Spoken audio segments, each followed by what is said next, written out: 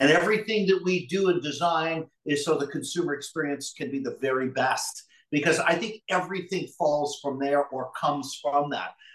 Deals are a natural byproduct, doing the right things, having higher sold ratios, negotiating better, having better skills and development, better buyer presentation, listing presentation. These are all natural byproducts of doing the right thing as a team collectively. I think you lose a lot of that when you just throw a bunch of numbers or become a mass brokerage and people are doing their own thing. And again, I'm not saying it's good or bad or right or wrong. I'm saying that's the difference I've noticed. I used to chase the ROI all the time, return on investment. And over the course of time, that has evolved into what I call return on life. Welcome, listeners. It's Randy Dick here. We're back with the Return on Life podcast, where it's not about the ROI.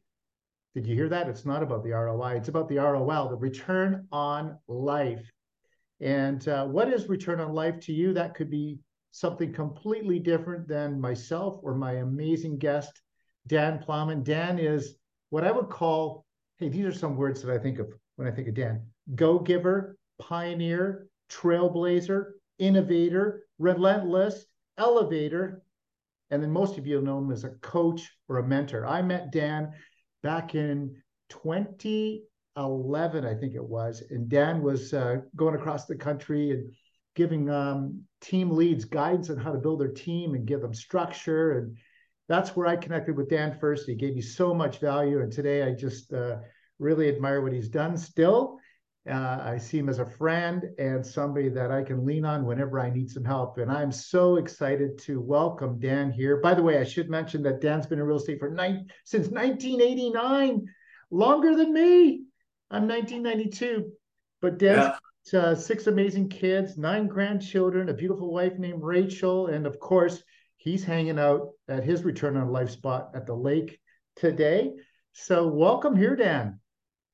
Thanks for having me, Randy. How are you? Well, I'm doing well, but I'm better when I'm with you. We're all better together. When we're surrounded by great people, we're just better together. So welcome here. Welcome here. When you hear return on life, let's just start there. When you hear return on life, what does that mean to you, Dan? Well, I mean, I think back through, many, many years. At different times it meant different things, but it certainly has a different ring and meaning at 59 years old now than it certainly did years ago. I think when I started in real estate, I'll never forget, I was 25 years old, and a realtor said to me once, "You're only as good as your last deal." And it resonated in a sense that was very different then than it is now. I think then you take some things for granted, at least I did anyway, with regards to time. There's lots of it. And then, I can waste time or take time, or time could take for me. And you've heard me say time bandits before, etc. But definitely a different meaning today, I would say, Randy, without question. I value things very differently today. I guess I'll say it like that. You mentioned time. And time, if you ask somebody at 20, time is a different definition than somebody at 40 or 60 or 80. And my thought on time is that as we age, we start to realize that, gosh, time is running out. And it almost seems like it speeds up because there's just less time on the clock for us as humans. Does that resonate with you? Does that make any sense? Yeah, hey man, I go back a bit further. I remember sitting in, grade 5, grade 6, where my greatest fun of the day was playing, road hockey or basketball after school with my friends. And school didn't end until 3 o'clock. When I started to watch the clock at 2:45 till 3 o'clock, that 15 minutes was the longest 15 minutes I can still remember today. So, but how fast does 15 minutes go now, right? In like an hour, 2 days, a day pops by like nothing. But I can remember staring at that clock in school for that last 15 minutes before the bell rang, and it was forever. That doesn't happen now. You're right. Time does certainly go much faster. Hey, can you share your journey into real estate? 1989, what was happening in Dan's world? What was your mindset? Why real estate? Share a little bit about that journey of entering into real estate. Sure, man. Yeah, I was fortunate at a young age when I was playing basketball at a pretty high level and played provincials, junior, and then I played at a high school a team that we won Toronto's that year. It was pretty cool. We had a great team and great guys, and then I went on to want to go to York University, and that didn't work out as well as I wanted it to because of course I wanted to play ball there, etc. And I had offers to play ball in different spots, but I had two kids and I needed to stay and work. And I was working in the summer in the HVAC industry because that's my family's business was heating and air conditioning. So I just naturally migrated to making monies there. And of course, I got my gas fitters license in the summer and I was, making good money. And then, by the time a summer job came around when I was 19 years old, I was making really good money. I started my own business and heating and air conditioning. And before you knew it, I was 24 years old. I had 20 guys working in my HVAC industry, in the HVAC business. I said, oh, I'll go back to school later. I'll go back to university later. You never do, of course. But I did get my college certificates that were required for me to have my master's heating license at a very young age in Ontario. And I did continue and finish some university courses, but they were part-time at night. And then I did very well in the HVAC business. But what I enjoyed the most was, even though I was swinging the wrenches and helping the guys a lot during the day, I had built the business and enjoyed that part of it, but I loved the sales more than anything. I'd go out in the evenings and I would do sales. Even when I was tired, I remember coming home, getting the shower and changing, getting in nicer clothes. Even though I was tired, I actually looked forward to going out and doing sales. So interesting, right? But by 25 years old, I knew I wanted to go into sales. I had purchased a small piece of land outside of the city of Toronto for $12,000. Now we're going back to 1980, 88, 89 here. And I remember talking to the realtor on the phone and having to go down to Staples to do the paperwork by fax back in the day. And never met the realtor. Talked to him maybe 20 minutes total, Randy, to realize, because I asked him, how do you get paid? Like, how do I pay you? Thanks for helping us, And I had no idea how real estate was done. And he said, oh, no, I get paid from the sellers. I said, do you mind if I ask what you make? What they pay? He said, 10%. That was normal for vacant land and rural properties back then, or for selling trailers. So $1,200 this guy made for talking to me on the phone for 20 minutes. That's all I saw, right? I didn't see the other side of him working with the sellers and everything else. But I remember complaining about this to people and friends and my brother and other people. And we're whining about it. The guy made $1,200. It blows my mind. I work for a week sometimes to make $1,200. You know what I mean? And anyway, by the way, back then, $1,200 was a lot of money. So he said to me, and I still think it is, but you know what I mean, relatively speaking to the time. So I said to somebody, and they said, well, why don't you get your real estate license then? Well, then my, receptors open, and I start to notice realtors everywhere. Nicest cars, nicest jewelry. Oh my gosh, they're dressed better than everybody. So I'm getting my real estate license. This is awesome. I think I'll love sales. Sold my HVAC company to my brother, who was a better mechanic anyway than me. And I went into real estate, and I never looked back. Of course, the market, took a dive. Our real estate board was about 2,600 people when I started in November of '89. And I remember my broker saying to me at the time, he said, the day you started is the day the market turned, Plowman. And I was like, wow, that's quite a weight on my shoulders. I'm the reason the market failed. And then rates went 16, 18%. Within 30 months, our board had cut in half for realtor members, like down to 1,300, just right in half. And of course, people were handing their keys back to the bank, power sales everywhere. But that's the market I learned in. I came in for 4 years. I made rookie of the year my first year, but I worked hard. I pushed hard. I'd already established and developed a work ethic. 60, 70, 80-hour work weeks didn't scare me. I also had, at this point now, 3 kids, and I was, there was no turning back, right? So anyway, that's how I started in sales. I realized that was the part of the business I loved the most, and I went into it. And I'm grateful I did, because real estate's great. I love it. Absolutely.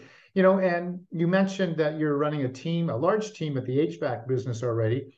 That takes leadership. Then you come to real estate, you become rookie of the year, you've got the work ethic, you're grinding, you're rising above all the others, and then you say, I'm going to build a team. Is that how that worked out? Or you just had so much that you... Yeah, Randy, you're right. It was a few years later, because I wasn't sure with regulatory aspects or factors governing our real estate, REBA or RIA CREA, same as in British, same as any province or any state. It's the same thing. We all have governing bodies, and I wasn't sure yet how to leverage people, technology, marketing, and apply those things But I knew I had an understanding of the business, how business works, right?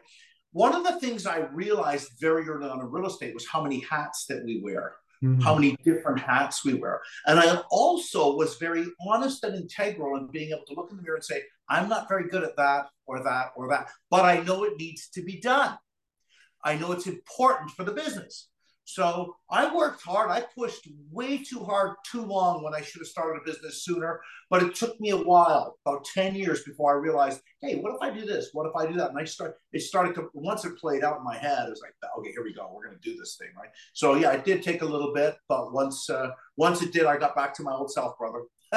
Mm.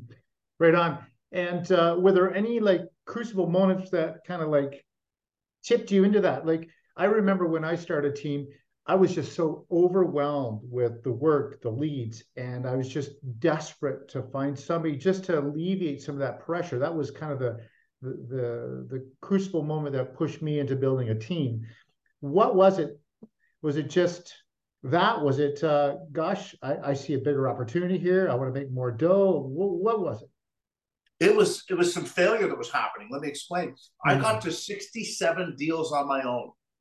And the sweet spot to maintain proper relationships and service clients properly is about 40 to 45. That's what I believe as an individual. And by the way, that means your personal life might be sacrificed a little bit, even with 40 or 45. That's busy, man. That's More than a probably little bit in a lot of right, cases. right, yeah. And so when I was doing 67, I actually was dropping balls. uh, I hope I can say this, pissing people off. I know that's a little abrasive, but I was. And I remember people were angry with me because I was not, doing what I should be doing or Mhm. responding as quickly with everyone. And I can actually remember saying, I've either got to go back to 40, 45 ends, or I've got to go the other way, but I've got to bring some help in here. That was the moment for me. And I remember that vividly. I remember that day vividly because I had a couple of arguments with clients on the phone and they were right. They were right. So I was dropping balls, brother, but I remember that moment vividly. That was it for me. Hey, let's talk about the number of deals. So 40, 45 is the deal count that you say is the magic where you can still be super productive and still be, high on service and give great service at a pace that everybody appreciates. Do you think that's still true today? Because I see agents, like the production of agents is significantly less these days. Is it the work ethic? Is it the expectation? Is it the regulations and all of the protocol we have to go through? Or is it just the commissions are larger and people just feel like, I don't need to work as hard? Maybe a bit of all those things, but I also did not see back in the day teams. That was a thing you'd never heard of. You might see husband and wife working together, but you never, and that was the earliest form of teams, really, wasn't it? But you didn't really see it then. If you look on every board now from here through Calgary, through British Columbia, pretty much all over North America, if you look at every board, most of the deals being done are being done by a form of team, one or another.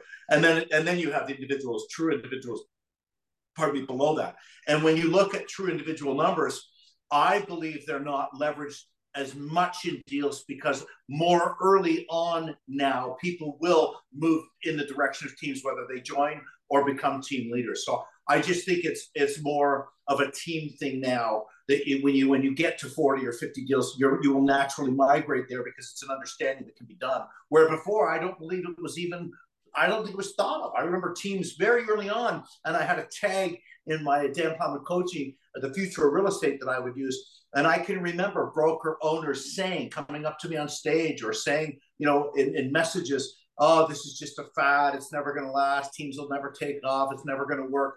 Well, they're doing most of the deals now on most boards. Yeah, they are. Definitely they are. I've been privileged to be in a number of rooms in the last 12 months where it's just high level teams and high level masterminding in teams. Nice. And there is a shift that's happening with the team model. Some of the team models just don't work anymore. Of course, it's changed over the course of time. You've been running team for, is it about 25 years now? Yep. it's almost 25 years now that I've had the team. And Yeah, and 18. has your idea of the model and the way you've structured it changed at all over those 25 years? Are you still pretty much running it similar to what you did when you started? And of course, the first year or two, you're kind of learning and grinding it out and finding the sweet spots. But um, it was just really interesting being in these rooms and how few teams are actually profitable right now in the market that we're in was the aha moment in those rooms. Yeah, so I've watched teams get away from uh, individual growth and development from the team leader to the partner, and go down the path more of big branding and a multitude of people, higher splits to attract more, regardless of whether or not it creates a culture of value with regards to a true team concept or not. More of a brokerage, hybrid brokerage slash team, if you will. And that's, I'm not saying it's good or bad or right or wrong. I'm just saying what I've seen evolve with most of the bigger teams, where some of these guys that were running tight teams with 15 agents doing 150, 200, 250 deals a year have gone to 65, 70 agents, changed their splits, and they're happy doing that, knowing that they're able to do the amount of deals they do and maintain or dominate a number one status in their communities. So I've watched things change, but there are still a very few amount of teams who have maintained, in my opinion, a true team concept. 15 or less, if you will, under 20 partners on the team, different departments that are set up to help elevate the licensed realtor, and that's the culture. Everything we do is to make sure those guys have better productive activities, and everything that we do and design is so the consumer experience can be the very best. Because I think everything falls from there or comes from that. Deals are a natural byproduct, doing the right things, having higher sold ratios, negotiating better, having better skills and development, better buyer presentation, listing presentation. These are all natural byproducts of doing the right thing as a team collectively. I think you lose a lot of that when you just throw a bunch of numbers or become a mass brokerage and people are doing their own thing. And again, I'm not saying it's good or bad or right or wrong. I'm saying that's the difference I've noticed. Mm-hmm, mm-hmm. Well, AI seems to be the topic that is the buzzword, the buzz topic. How do you see AI playing out in real estate? Well, I mean, we cheat with it a bit, with some of the stuff we do. We use it to streamline some of the things that we do. Artificial intelligence, I believe we've yet to see what capable things can come from AI. I wonder if it will tell us what it's going to do and let us know as we can handle or absorb what we're capable of handling. I think maybe that's a better question sometimes. How fast are we going to be able to allow what it's capable of to bring our way? And that, by the way, is a very deep, long conversation, but yet to be seen, brother. I had an expert on AI and real estate visit my office last week, and we did a working session. And I thought I had a bit of an understanding on it. And by the end of the meeting or the working mastermind session, I realized that I still have my training wheels on. And it was a big eye opener. Cool. And I'd love to chat with that person, man. Hook me up. I will do that. I will do that. Yeah. Phil Stringer's his name, by the way. But for our listeners, if you're looking for somebody that really understands AI and real estate, Phil Stringer, philstringer.com. So a little plug out to Phil. Amazing, Nice. Great story behind him as well. Hey, let's get away from real estate a little bit. Let's talk. Okay. What makes Dan happy? What is balance life? What makes you just get up in the morning and feel like I am alive? And I know real estate does that for you, and I know doing deals does that for you too. But there's more to Dan than just real estate. Well, yeah, I mean, sure, absolutely. I mean, I love that my team is so productive. I think the bigger thing for me now is, when I talk to my director of operations or my wife, who's the broker of record, I'm like, hey, how's so and so doing? How's so and so doing? How's so and so doing?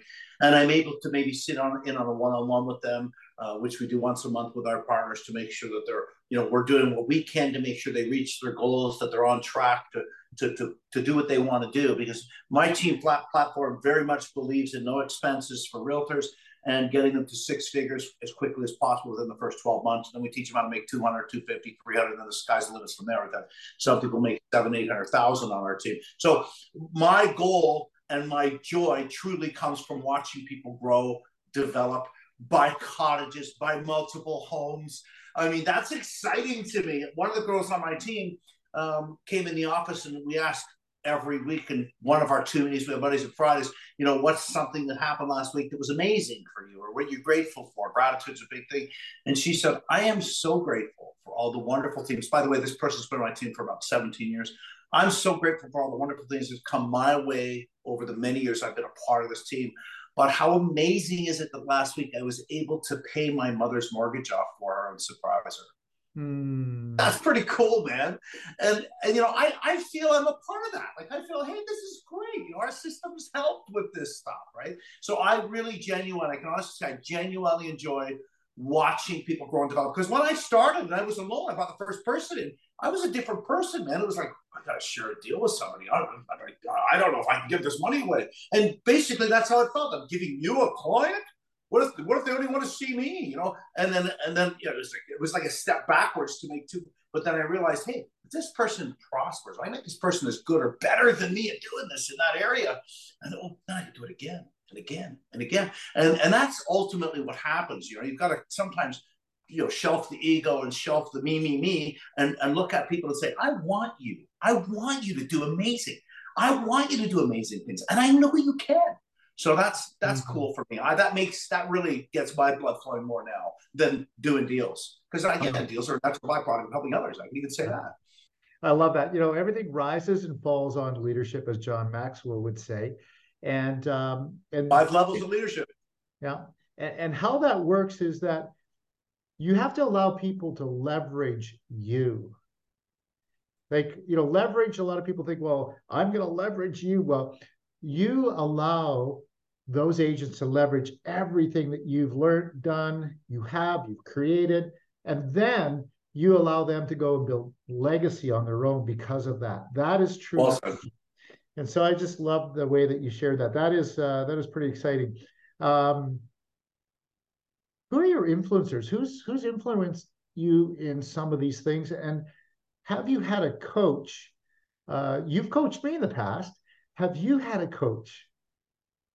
Oh, yeah, for sure. I've had some coaches over the years. Absolutely. I've had many different coaching experiences. I've had business coaches as well as I, reached different levels. And some of the big influencers in my life come from books. I love reading now, Randy, and I did not love reading most of my life. I have truly embraced and enjoyed reading probably over the last 5-7 years, brother. Not like a long time in my life, man. And I'll tell you, it's changed me. It's just grabbed me, man, like a magnet. I love a lot of great leaders that I've attached myself to from books. I'm a big fan of Tony Robbins. I've done work with him and done courses with him. I've been on stage with Robin Sharma. I've had him speak at my events. Robin Sharma, phenomenal soul and spirit. Mm-hmm. I'm rereading one of his books right now, and I love it. I've got a lot, man. I go on and on of people that have influenced me over the years and over the days. But I think those two right now, probably because I'm reading Robin right now, jumps out at me right now. I'm reading Everyday Hero again, and it's a great book. You've read it, I can tell by the look on your face. It's a great book. He's a great guy. But I've got a lot of people that I could actually go into with regards to books. I know I've mentioned this a few times on the podcast, but there's a book I think everybody needs to read called Who Not How by Dan Sullivan. Dan Sullivan, awesome author, awesome guy, man. Yes.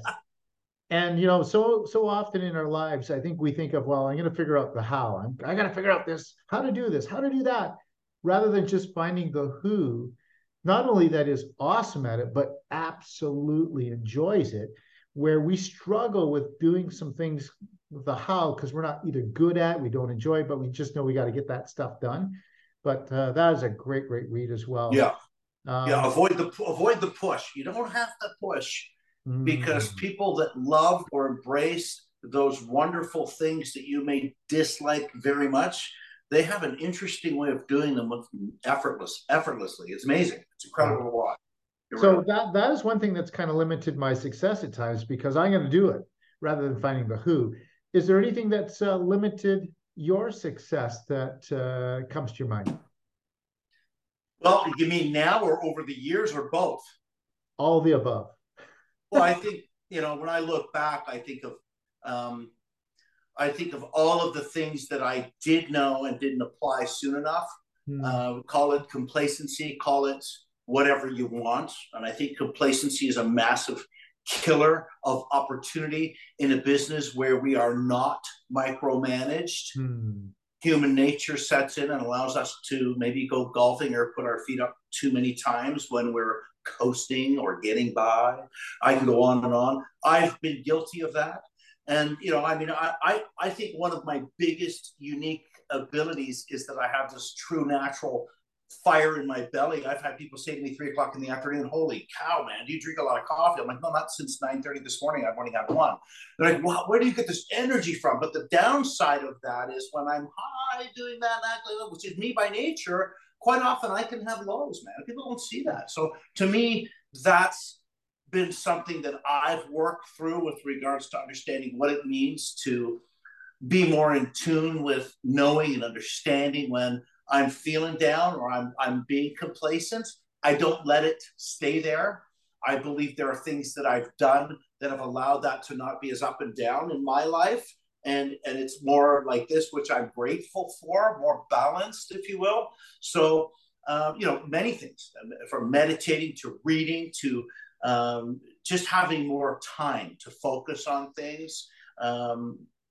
I really schedule time well, Randy. I enjoy things in life. I smell the flowers now. I actually stop and smell the flowers where I would have traipsed right over them before and not seen them. And I know that's metaphorical, but I'm being serious when I say that. So and maybe that's part of getting, maturing and getting older. It's interesting. We mature, we get wiser, if you will. But time goes faster. We're like, wow, I wish I'd known all this 30 years ago, right? Or been like this then. So true, yeah.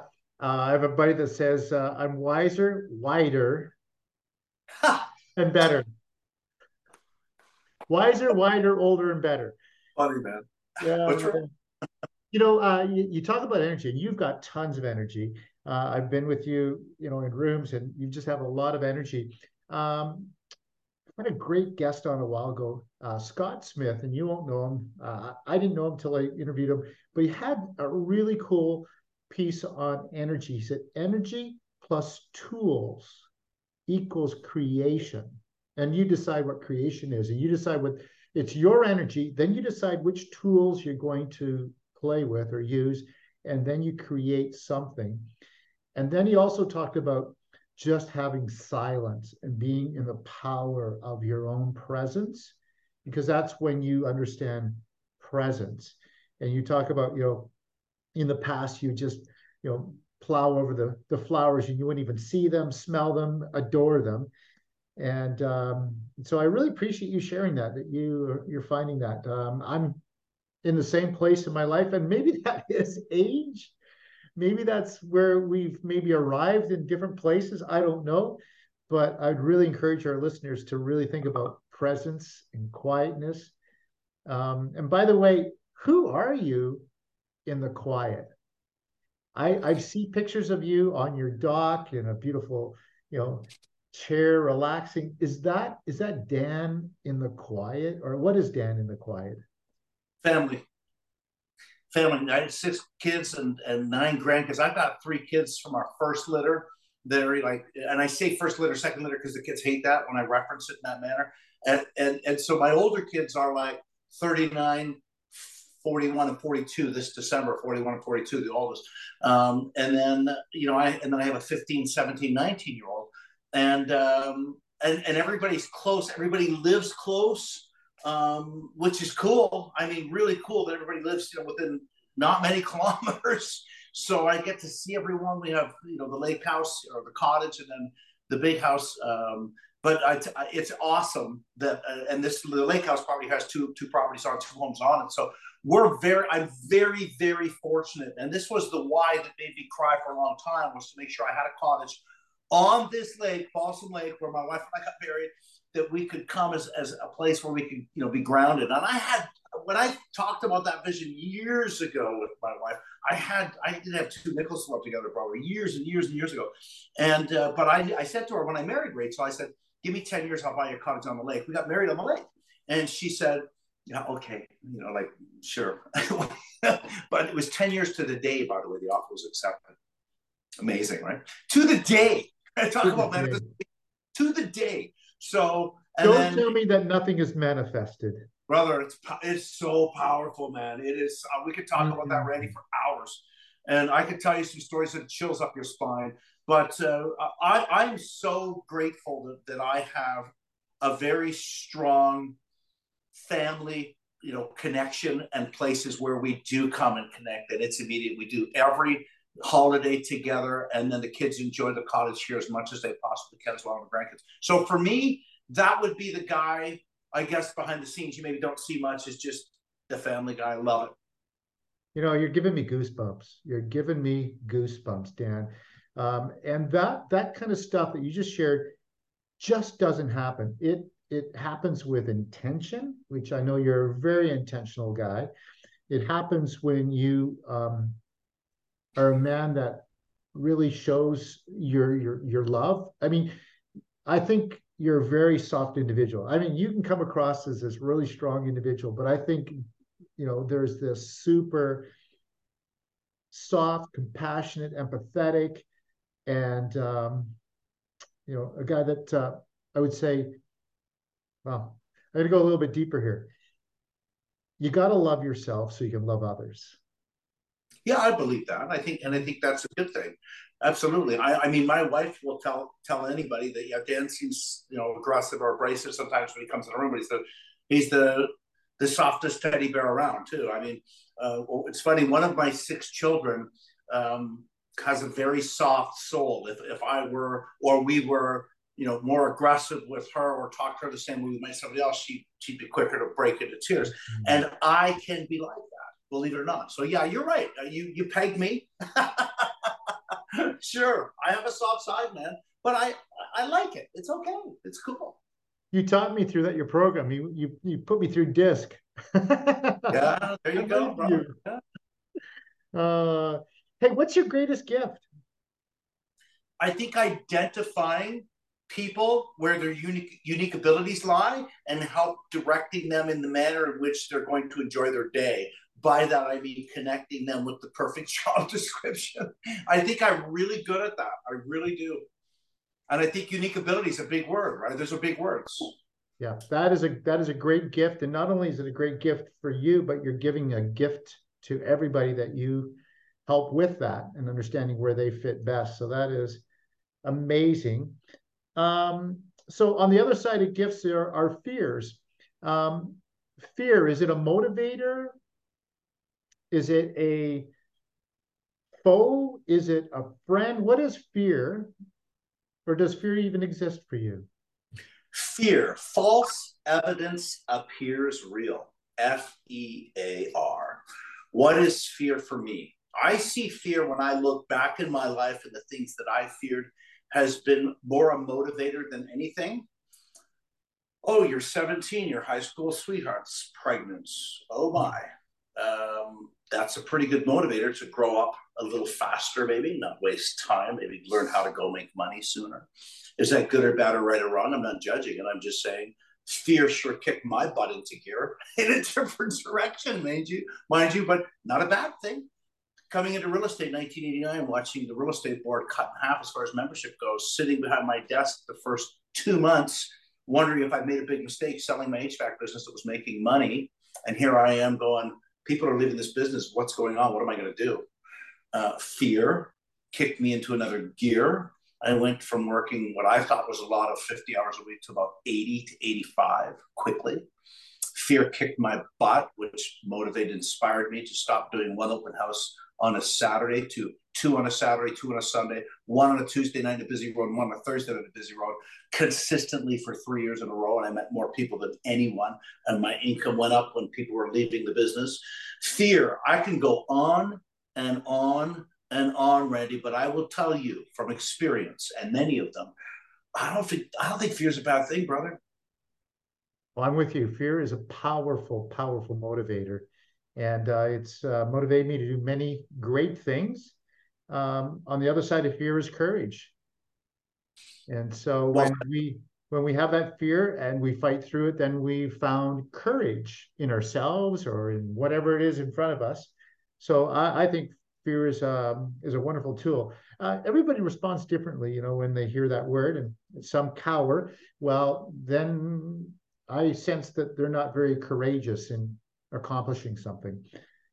But yeah, your business today, is it more bulletproof than ever? Or how do you see that? well, And I mean, I don't want to ever lose humility to think that you're untouchable as far as issues, problems, concerns, or changes that could happen in our industry that would change the way we do business or how we do business or if we could do business. I don't ever want to feel or seem that way.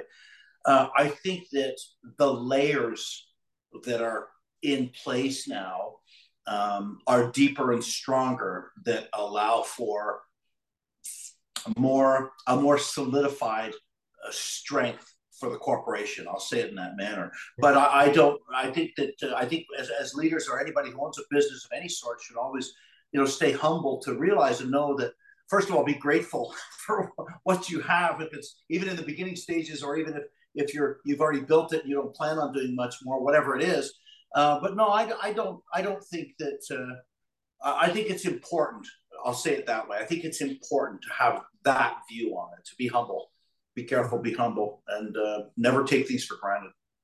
yeah, that's powerful. Humbleness is an amazing insulator against so many things. And there's a lot of businesses and a lot of business people that have fallen out of that, and they find themselves in a situation where sometimes there's no way out. So I really appreciate that. Business ideas. You've had, I'm sure, many business ideas. Um, have you tapped into your biggest and best at this point, or you think there's still another one there? And I'll say, let me just share this. Um, the most productive ages in a human are beyond your years. Studies show that the most productive years, financially productive years, are 60 to 75 years of age. So, has the biggest idea, the biggest venture found you yet, Dan? I hope not. I hope not. I'm excited and I'm open. And I have, I've got one daughter in second year university at Western doing the business program. She's got the IB business program there. And she's starting to bombard me with ideas. I can see the juices starting to flow. And it's bringing back some of my youthful fun when I talk to her. So that's kind of cool. And two more up and coming to university that are both showing interest in business as well. So, I mean, that always helps and that's always fun.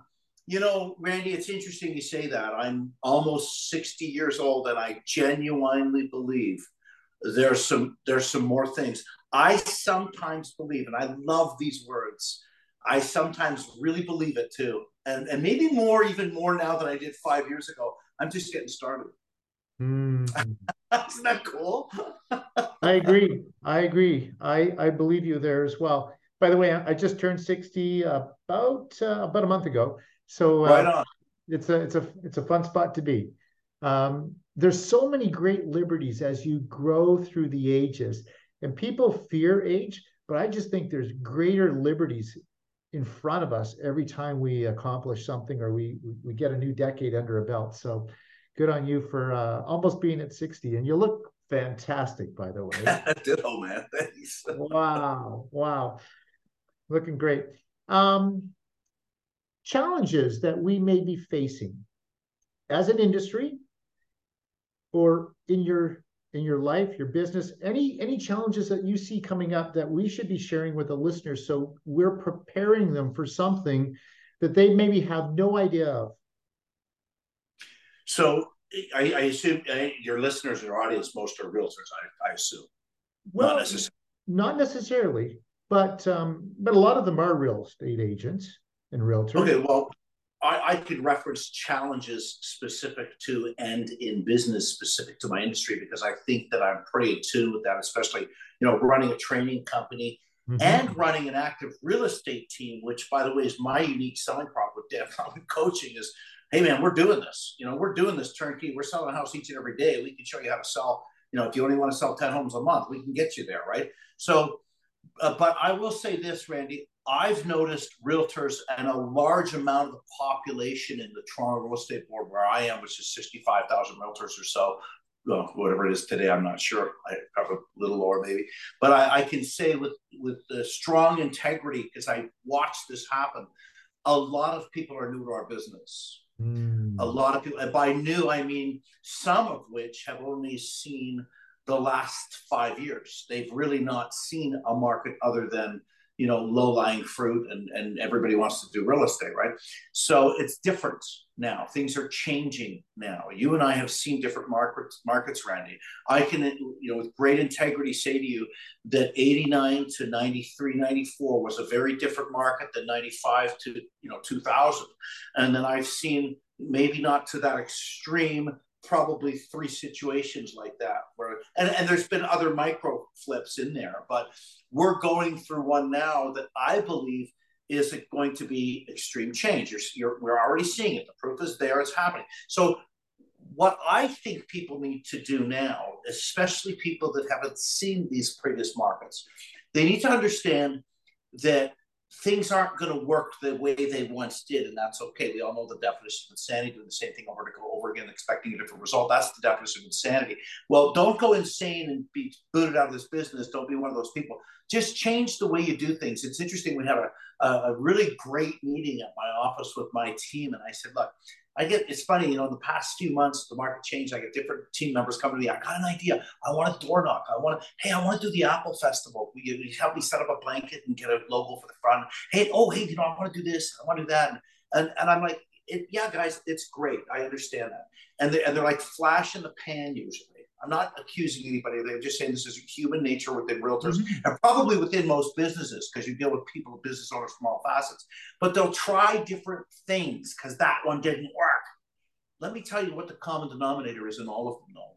Really, all you're saying is, I want to meet more people. I want to talk to more people. That's all you're saying. I don't care what you're selling or what you're doing. Ultimately, when you try different things, all you're saying is you want to meet more people. That's it. Now, with regards to how you break the ice, what language you use, how you set reciprocity, how you create relationships, and how you get people to actually like you at a higher level, that's some skill development. We can help you with that if you want or need. But don't forget the common denominator. All you're saying is, I want to meet more people. The problem is, very few of us are able to stay the course with any one thing, track its results, input the data, and realize that after 2 hours of prospecting every day, 6 days a week for 90 days, then you have a true, honest paper worth tracking or a record worth tracking that'll give you results. One of the girls on my team, fairly new, has been working on the team now for 2 months, and she just finished her training. And for 30 days, she's been on the phone 2 hours every day for 30 days. So I said in the meeting on Monday, I said, the magic you're looking for is in the work you're avoiding. And bang, of course, I pushed some buttons, right, on some people, right? And she said, well, what if I'm not avoiding the work and I'm actually doing it, but I'm not getting the results? And I said, hang on, whoa, what do you mean? That's great. That's honest. I like that. Talk to me. She said, Dan, I've been prospecting 2 hours a day, 6 days a week for 30 days now. I said, that's awesome. How are you doing? I said, if you sold a house or listed a home, how much money have you made? And I knew the answer was going to be nothing because I already knew. And she said, no. And I said, wow, what a failure. You should stop. Because everybody else stops long before 30 days. By the way, good for you for getting through 30 days. Most people don't last 4 days. And she just went, I said, hey, I'm just playing with you. Listen to me. Let me ask you a question. Have you put any quality follow-ups in your CRM, real estate flow? And she said, and I was hoping she'd say at least 4 or 5. She said 32. The room just went like this, and I clapped. I said, now that is success. I said, out of those 32, how many would you say are integral, from an honest, integral standpoint, going to do some form of business with you in the next 12 months? Because that's cash flow to me. She said, at least 5 of them. I said, Julie, I said, you gotta understand, this is huge. You keep going for 90 days, you're going to start to turn money over now. But that's the problem. Most people are looking for quick fixes, Randy, and they just quit too soon, man. 100% agree. I'm doing an event out here in Vancouver, and the whole event is going to be on prospecting, and there's just 20 Nice. hits on all different types of prospecting. All I want to do is have the agent in the audience realize that this is their jam and this is their jam, and just do 1 or 2 of those and do them for a minimum of 6 months before you evaluate if it's a right or wrong thing to do. Even better, even better. I agree, brother. I'm with you. But we give up way too quickly, way too easily. And our success is, well, it's kind of like the way we play with social media. We're in and out, in and out, in and out, and we never really actually do anything. And that's so much of the problem with prospecting in our business. Well, let's move on. Family's important to you. Friendships, I think, are very important to you. Business partners are very important to you. Success is really in the power of proximity. Is there somebody that you should be naming here? Just give me a shout out that you say, man, I owe a lot to this one person or these 2 people. Besides Randy. Well, I will tell you this. Besides Randy, actually, you know what, Randy, and I shouldn't say this because you just said that, but I will say this. You're an amazing guy. I know you. I've known you for a long, long time. Talk about fantastic leader. I'm so proud to have watched your accomplishments over the years. And thank you for having me here today, by the way. But dude, you're amazing. Yeah, no, I appreciate you. I will tell you this, Randy. I could say with without getting emotional, I hope, my wife. Rachel's an amazing person. She came into my life at a time when I was having a hard time, and yeah, pretty amazing person. I really wonder if any of the successful things that I've enjoyed would have happened at all without her. I could say that with great integrity. And then, of course, as I said, everyday heroes would include sometimes people I just run into, but some great authors I connect with in a book. Like I read books sometimes, I feel like I know them. I'm like, I gotta meet this person, man. This person's amazing, right? So Tony Robbins has always had a huge influence in my life. I've years and years ago, I was affiliated with a church group growing up, having been born into that. And I had some great church leaders in my life. Mel Svensson, who was a coach of mine, he played for the U.S. Olympic basketball team going way back, but he coached me basketball one year. And great guy, phenomenal guy who just loved helping people. And I mean on and off the court, man. This guy was dedicated. A great coach isn't somebody that blow the whistle and tell you how to move. A great coach helps you understand what it means to move as a human being as you're developing and growing as a teenager. That's pretty amazing to me. And I went on and was fortunate to take on roles in high school coaching different teams across around the GTA, and then at an OCAA level, which is a paid level, college level. I was able to take on coaching position for senior men's university team. And I was so happy to give back. It's a big commitment, by the way, brother. But yeah, some of the coaches, some of my leaders, some mentors, but big shout out to my wife. And this is not just because I know she'll probably see this. I genuinely mean that. I know you do. And, behind every great man is a better woman. I believe that. I have to say the same about my world, my business. Everything that I am is because I've got an amazing, amazing wife named Jolene. We've been married 36 years. We've met 38 years. We look Awesome. at the parking lot at each other in a college parking lot, and we locked eyes and we talk about manifestation and vibration and frequency. And when you know, amazing. Love it. I love it. I love it. I will say also, Randy, my parents have been steadfast and true together 173 years or whatever it is now, they say sometimes to each other. No, but seriously, a long time. And happy, 60 plus years together. They're in their 80s and they're, that's amazing, right? That's pretty powerful too. And it's funny you say behind every successful man is a great woman.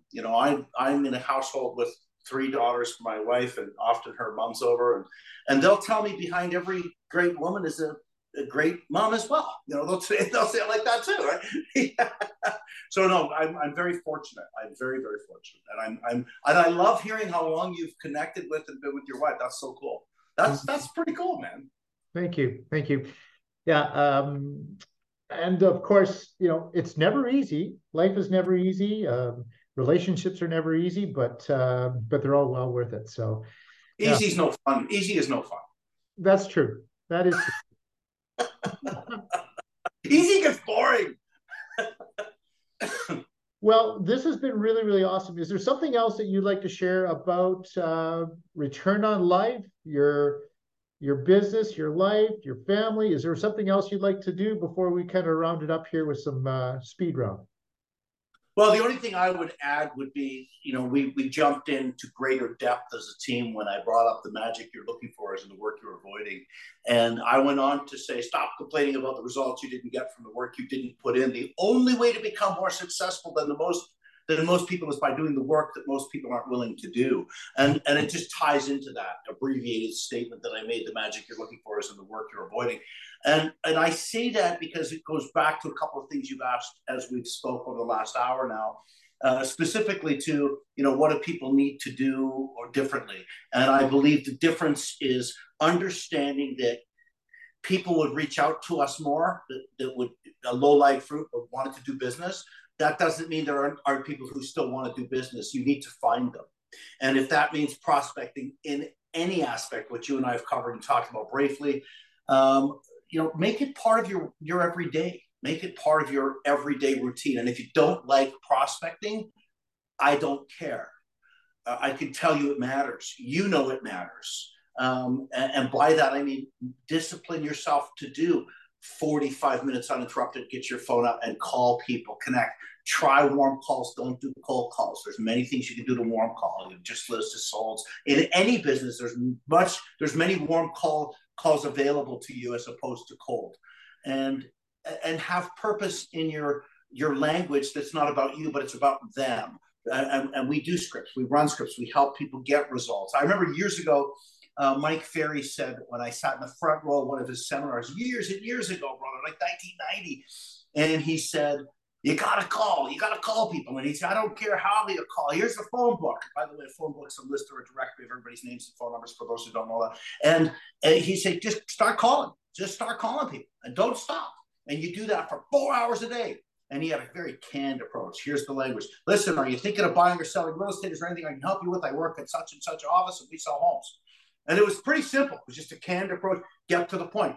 And he said, because I track everything for every 100 people that I connect with, I'm going to get a lead, one lead. So, and then, but agents give up because they get hung up on it or people swear at them. You learn a whole new vocabulary of swear words when you're prospecting, right? Especially cold calling back then. That's why I think warm calling is better. But he said this and I thought, okay, that's kind of cool. But then he went on to joke with somebody. He said, I don't like people when they swear at me.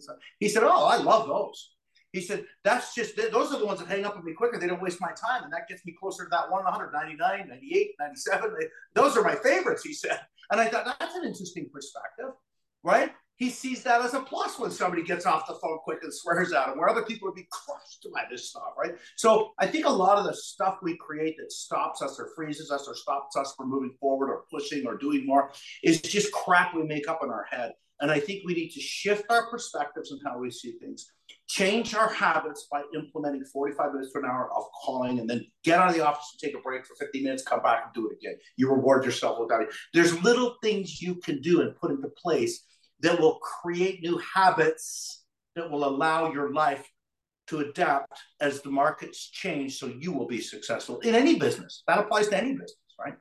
And then return on life enters, not just the ROI. Well, Randy, I agree. I mean, we're not doing business for business. We're doing business for a better life. And let's not forget that, right? So well said. Yeah. Okay, well done. Let's finish off with a bit of a speed round here. Oh, So fine dining, takeout, home cooked meal, or Uber Eats. home cooked meal.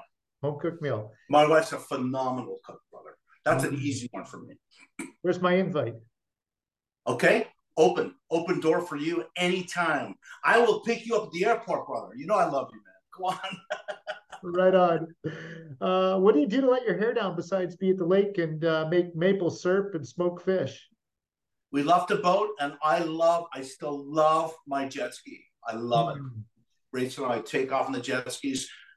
We live in the Lake House Pilot. We move in here July, August. I think you know that, Yes. and we love it. We literally immerse ourselves here, and we'll cross the lake to her mom's place or her brother's on the same lake. In the mornings, we'll have coffee with them, and so it's kind of cool. We can do that. If the lake's calm. I also love snowmobiling. Mm. Awesome. Speed. Speed is everything. Yeah, a little Favorite bit. I'm band? What do you like? hyper. What do you like to listen to? What's your favorite band? Well, that's interesting. I'm very, I think, diversified somewhat, but I will tell you my mainstream of enjoyment would probably be Eagles, Supertramp, Zeppelin, Elton John, Billy Joel. There, I'll give you a few. Old Awesome. school. I love it. Love it. Text, talk, or in person? Oh, I would in person for sure. In person for sure. Oh yeah, absolutely. But text talk, I prefer to. I call somebody before I text them. But in person, even more so. Yeah. Sorry, I didn't know that question was coming. That's awesome. Yeah. Oh, right on. And Audible or book? Book hard copy, Mm, hard cover. yeah, I met Ed Milet recently, and I had his book with me. And in the front of the book, I always, if I see something that I just absolutely love in the book, I go to the front of the book and I write down the page number, right? So I can go back to my book a year later, 10 years later, and go, what resonated with me in this book? And I just go, oh, page 38, and I go to 38. I And love of that. And Cool. so I had Ed sign it where I'd taken my notes. It was really cool. That's so cool. So I highlight and go through a book, but I like what you're doing better. I think actually because I it's highlight it too, or I circle it and yeah, star but it. that's quicker reference. Yeah. Yeah. Okay, last question, trick question. If you were a scratch and sniff sticker, a scratch and sniff sticker, and I came and scratched your back, what would I smell? Hmm? Do I understand this question? If I were You a were a scratch, scratch and sniff sticker, and I came and I scratched you. What would I smell? What would be the aroma? I'll give you a little time to think about it. I love being at the beach. My wife and I are beach people. I would have the smell of sea breeze and a pina colada. okay, brother, I like that. Okay, I can answer in that way because yeah, okay, that's cool. I got you. Because Tom Ford is one of the colognes I like. I was going to say that, but I would say now, looking out as I look over the lot here, the front lot that faces the water of the cottage, you'd smell leaves right now, brother. You'd smell autumn. I'm hoping after this, and I go on a little fish here out in the lake, that you're going to smell some fish. But you gotta catch them first, right? So I guess it depends on the time of year because the reference that you just made with regards to the beach, the pina colada, I love it. We have a private beach here on the property as well. But even in the winter, when I'm stopped out in the middle of the lake on a crisp winter day and the sun is shining and just glistens off the snow, there's a certain smell in the air for every season. It's one of the reasons I absolutely love the climate that we live in here in Ontario. I love the four seasons. So I guess, brother, it would depend on the time of year that you were sniffing my back. I'll say it like that. Great answer. Great answer. Dan, I want to thank you so much for being an amazing guest on Return on Life podcast. It is all about return on life, and I know that you live it large. So thank you for being a guest. Really appreciate you and just wish you much, much success in chasing whatever you're chasing. Thanks, Randy. Thanks for having me. Thank you. Take care. See you, brother.